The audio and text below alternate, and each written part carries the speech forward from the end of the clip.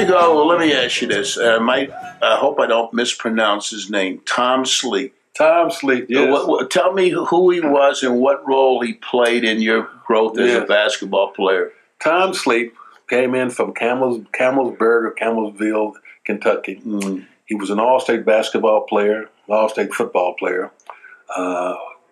Got me when I was in the 7th and 8th and 9th grade as my coach, and really taught me all the fundamentals of basketball. I mean, when I got to the varsity under Ray Crow, I'd already had these things. Mm-hmm. He was a big man, like 6'3", like 270 something pounds. I mean, guys were scared of him. But he was a mild man. Mm-hmm. I mean, very nice and mild, and best kind of guy you ever. I thought he was wonderful. And he taught the guys how to play. He never would cut anyone off his freshman basketball team. Anyone that came out, he kept them on the team. Mm. And as a matter of fact, some of the guys I played with in the 7th, 8th, and 9th grade, we won the 56 team, went undefeated with some of those same guys. Mm. But Tom Sleep was a guy that didn't get a lot of credit because he was a freshman coach. And at a school where Ray Crow and the varsity started winning games, so he didn't get a lot of credit. But he got you prepared.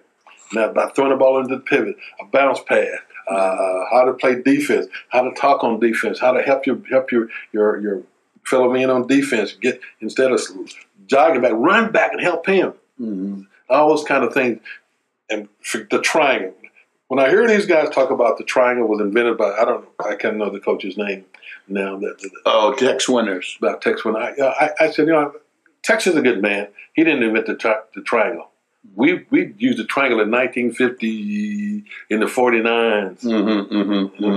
Before I got into high school, we hit the pivot and you made a cut. You hit the pivot, cut, went off the triangle. The pivot in those days was the key to your offense. Even on the Royals, we had Wayne Embry. Wayne had the ball. He made Cincinnati Royals. Yeah, he made the pass. We set picks, went backdoor, double screens, but Wayne had the ball. He was making a lot of the passes to people. Your two brothers, Bailey and Henry, tell us about the role and the influence they had on you, and what kind of players were they? Well, if you got two older brothers, you're the youngest brother. You don't say too much to them. I mean, this is what Bailey was a real good shot. He was a play guard, and unfortunately for Bailey, he talked a lot on the court. Mm-hmm. During those days, George, you know as well as I do, guys would call you a lot of names you didn't want to hear. Yeah. Well, he would get being that ghetto, and then he'd get back at it. Mm-hmm. Our coach didn't like that, but our coach would not stop until the referee's age rep. Your players are calling my players' names. He wouldn't do that, but Bailey would. And there was another player named Willie Posey, who I don't think our coach cared for him at all either, because he wouldn't let him play. But Bailey was a great shot. As a matter of fact, he went on to play at Indiana Central. Let me tell you this, go back. In 1951, he made a shot against Anderson. He's from the corner and got our team into the finals for the first time. And do you know, first black team to ever get into the finals. He didn't play. He didn't dress for the finals, and they couldn't hit a shot from outside. And I've always said that maybe if my brother had been playing to make those shots out, he could shoot the ball. Mm-hmm. I mean, it's almost like it's uncanny shooting the ball that they would have won the game. But Ray Crow decided not to play him, so they got beat. Mm-hmm. He went on to play at Indiana Central College, where he became the leading scorer for the state of Indiana for a long, long time. I don't think he's there now. I think it's another kid broke the record. But I mean, he was great. He was all over the papers and whatnot, even as we were playing at Christmas Attic. Other brother Henry was about a year and 6 months ahead of me, but he got hurt and missed part of school, so he stayed over, and we played on the 1956 team together that went undefeated. He was a forward, had a good shot. Didn't dribble around. He wasn't as athletic as dribbling the ball in and around people, but great shot in the corners. That was his forte. History around Indianapolis, and the basketball historians will say Oscar Robertson was the best seventh grader in the history of Indianapolis. He was the best eighth grader in the history of Indianapolis. He was the best ninth grader, 10th grader, and 11th grader. But in the eighth grade, your team, you guys won the city championship. Yeah. But, someone said, hey, Oscar wasn't just the best player. He was also the best student of the game. He could play the game, but he knew the game as well as he could play the game. How were you able to achieve that kind of status so early, Oscar? You know, when you got a basketball, George, like I had, and you go and play against guys who are older, some guys who are the fathers of some of the guys we played against, and they bump you around, they push you, they hold on you, and they don't let you call fouls, which I think is very important. But you learn, you learn how to dribble around people. You learn what they do with their hands, how their feet are set when they play defense on you, and whether or not they square it up so you can cross over, and all those kind of things. You go. I've always said, anytime you play against anyone new, make a move, boom, just fake, see what he does. Make one other way, boom, see what he does. Then this way you can tell what the guy's going to do. I mean, you have to make adjustments on the court. But I would just go out. I'd probe. I'd try different things. I used to watch books about Hugo Green a lot. Great player at Duquesne and the pros. How he got his jump shots away. How you could almost set. And I had a little thing where I'd make a little rocker step. Boom! You go. You have him sit down on the defense. You step out on your right foot, and instead of bringing your right foot back, you raise your head up, see what the guy's going to do. All those kind of things, all the things that I'm talking about the game of basketball, it's just a matter of repetition. You make mistakes. Sometimes you're successful, and after a while you get so proficient with it. You say, "Hey, I can do it. I can do anything with the ball I want." You learned by experimentation. You experimented with different things and discovered ways to make things work and what things didn't work, and then you use those to your benefit. What I'm saying, you're right. What I'm saying is that all the things that I learned to do, I saw other guys doing it. Some guys who were not school type basketball players, who never went to school. Some finished their careers after high school and went elsewhere in the world. But all the things I did, the dribbles, all those things, I saw other people do it. And as a matter of fact, I've always encouraged when I tell people this. I used to dribble the ball like Marcus Haynes. And when I'd get in the gym, I'd lay down on the floor, and I'd tell a guy, I said, "I'll bet you $1 you can't get this ball from me," and I'm on the floor.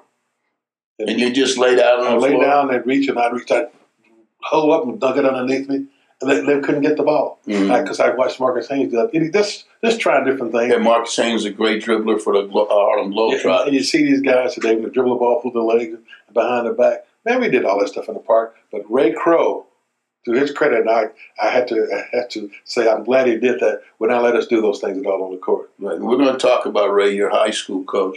Oscar, you bring up Ray, so let's make the transition into high school. You play on the freshman team as a freshman. As a sophomore, it was pretty much unheard of that a sophomore would try out for the varsity. Yeah. and I don't think that you really had thought much about making a team as a sophomore, but for some reason you went and tried out for the varsity team as a sophomore. And tell us what happened.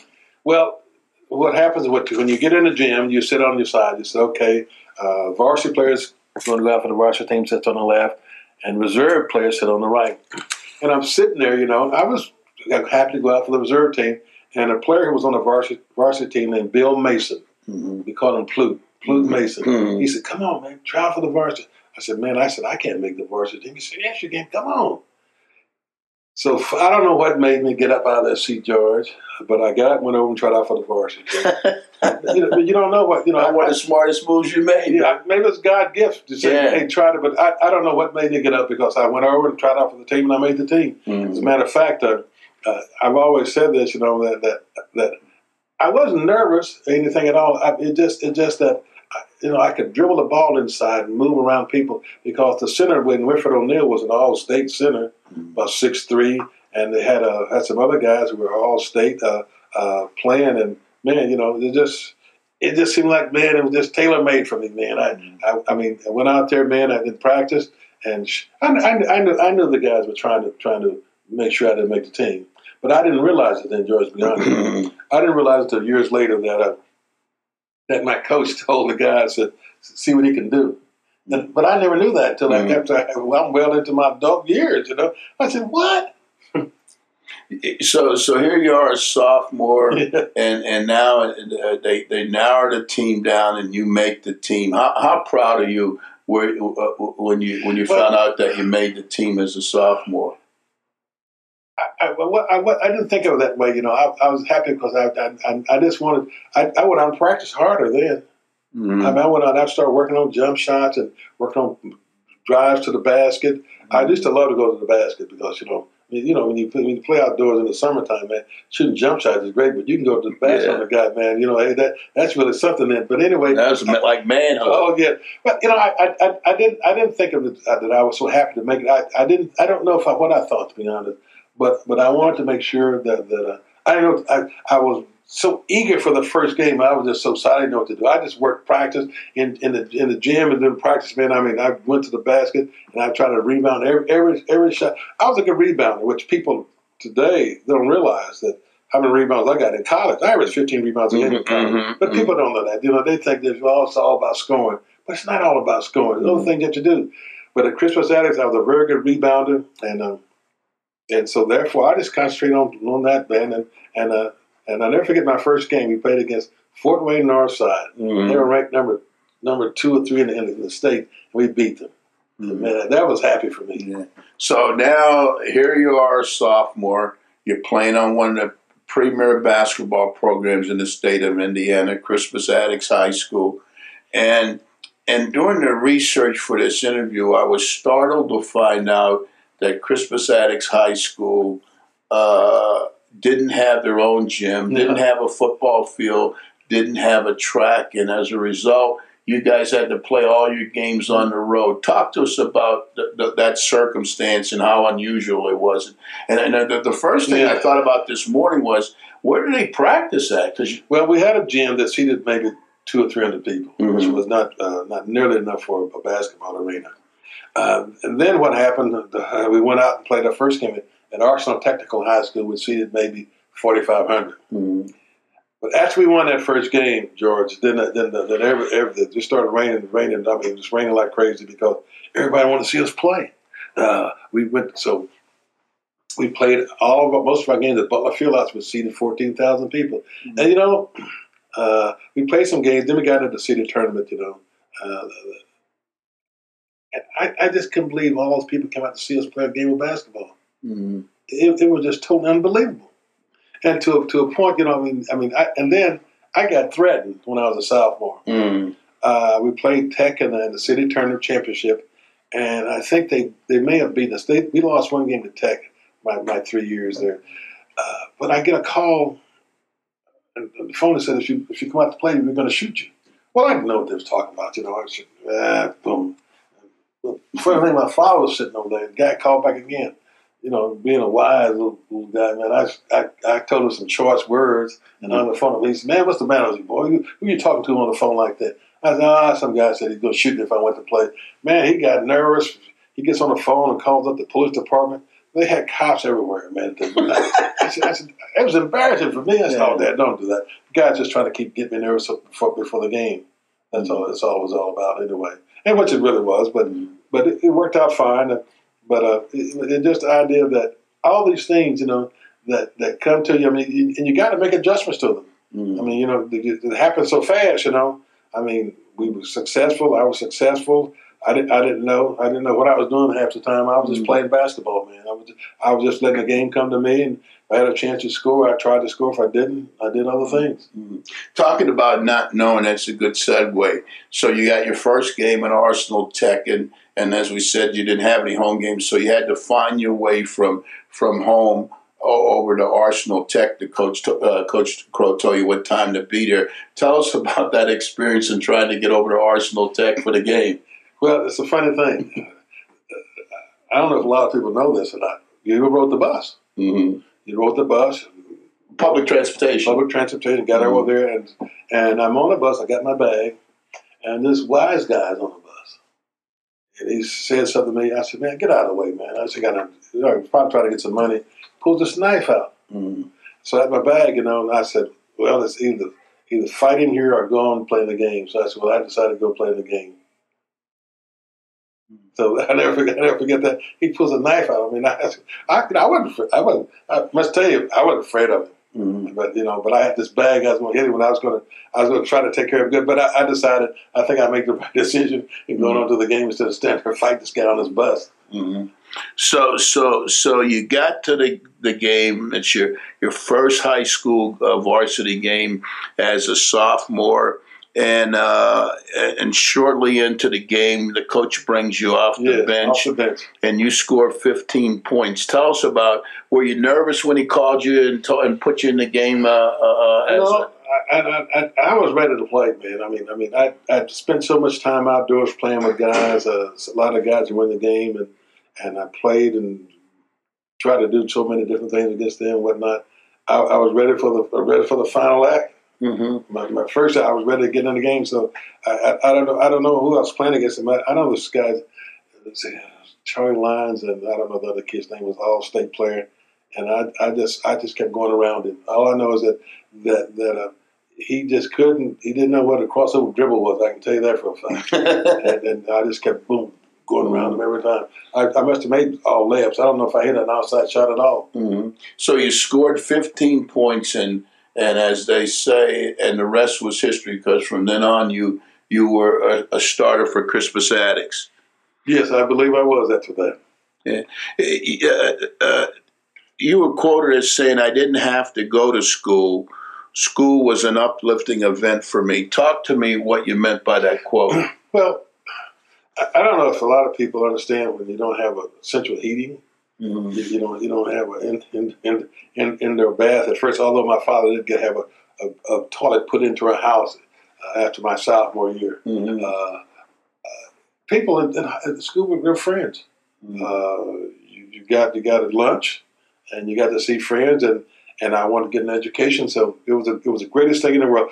I always tell people, I'm so glad I went to an all-black school because the people were your friends, the teachers were there to make sure that you achieve something. I thought if I went to go into a white school, maybe because I played ball, I might have gotten the right reception, but sometimes you don't know. I know a lot of my black friends went to these schools. Some never graduated. Some had difficulty in school. And a lot of your teachers had PhDs because there's no other place for them to find a job. So you had a faculty that was heavily integrated with PhDs. Yes, there really were. There was really something. I never forget. I had a Dr. White, and I was taking college prep courses. We used to take solid and plain geometry. Me and two other guys, Donald Crabtree and Jerry Williams, because we had gone before. So they thought I was going to have to go to Shortridge to get this course, but this teacher, he volunteered to teach this Shortridge course High School for 3 of us. That would have been a kiss of death. Not from my Attucks to go over to Shortridge and have a course. Yeah. So he volunteered to teach the three of you? And when I was at University of Cincinnati, George, and I took my first final test in either plain or solid geometry, I never forget this as long as I live. I've taken the test so many times. I said, "Oh, thank you, Dr. White," who was a teacher at it. And then the worst happens. I finished the test, and it was an hour and about 30 minutes, and I was going to get out and hand my paper in, and the professor said, "You must have cheated." I said, "What do you mean?" He said, "You couldn't have finished this test as fast." "Yes, I did." I said, "I know the work." I said, "Furthermore, I'm only sitting about 3 or 4 chairs from you, and you've been watching me the whole time. How could I cheat?" But because I took those college prep courses, and you were well prepared to get through that test.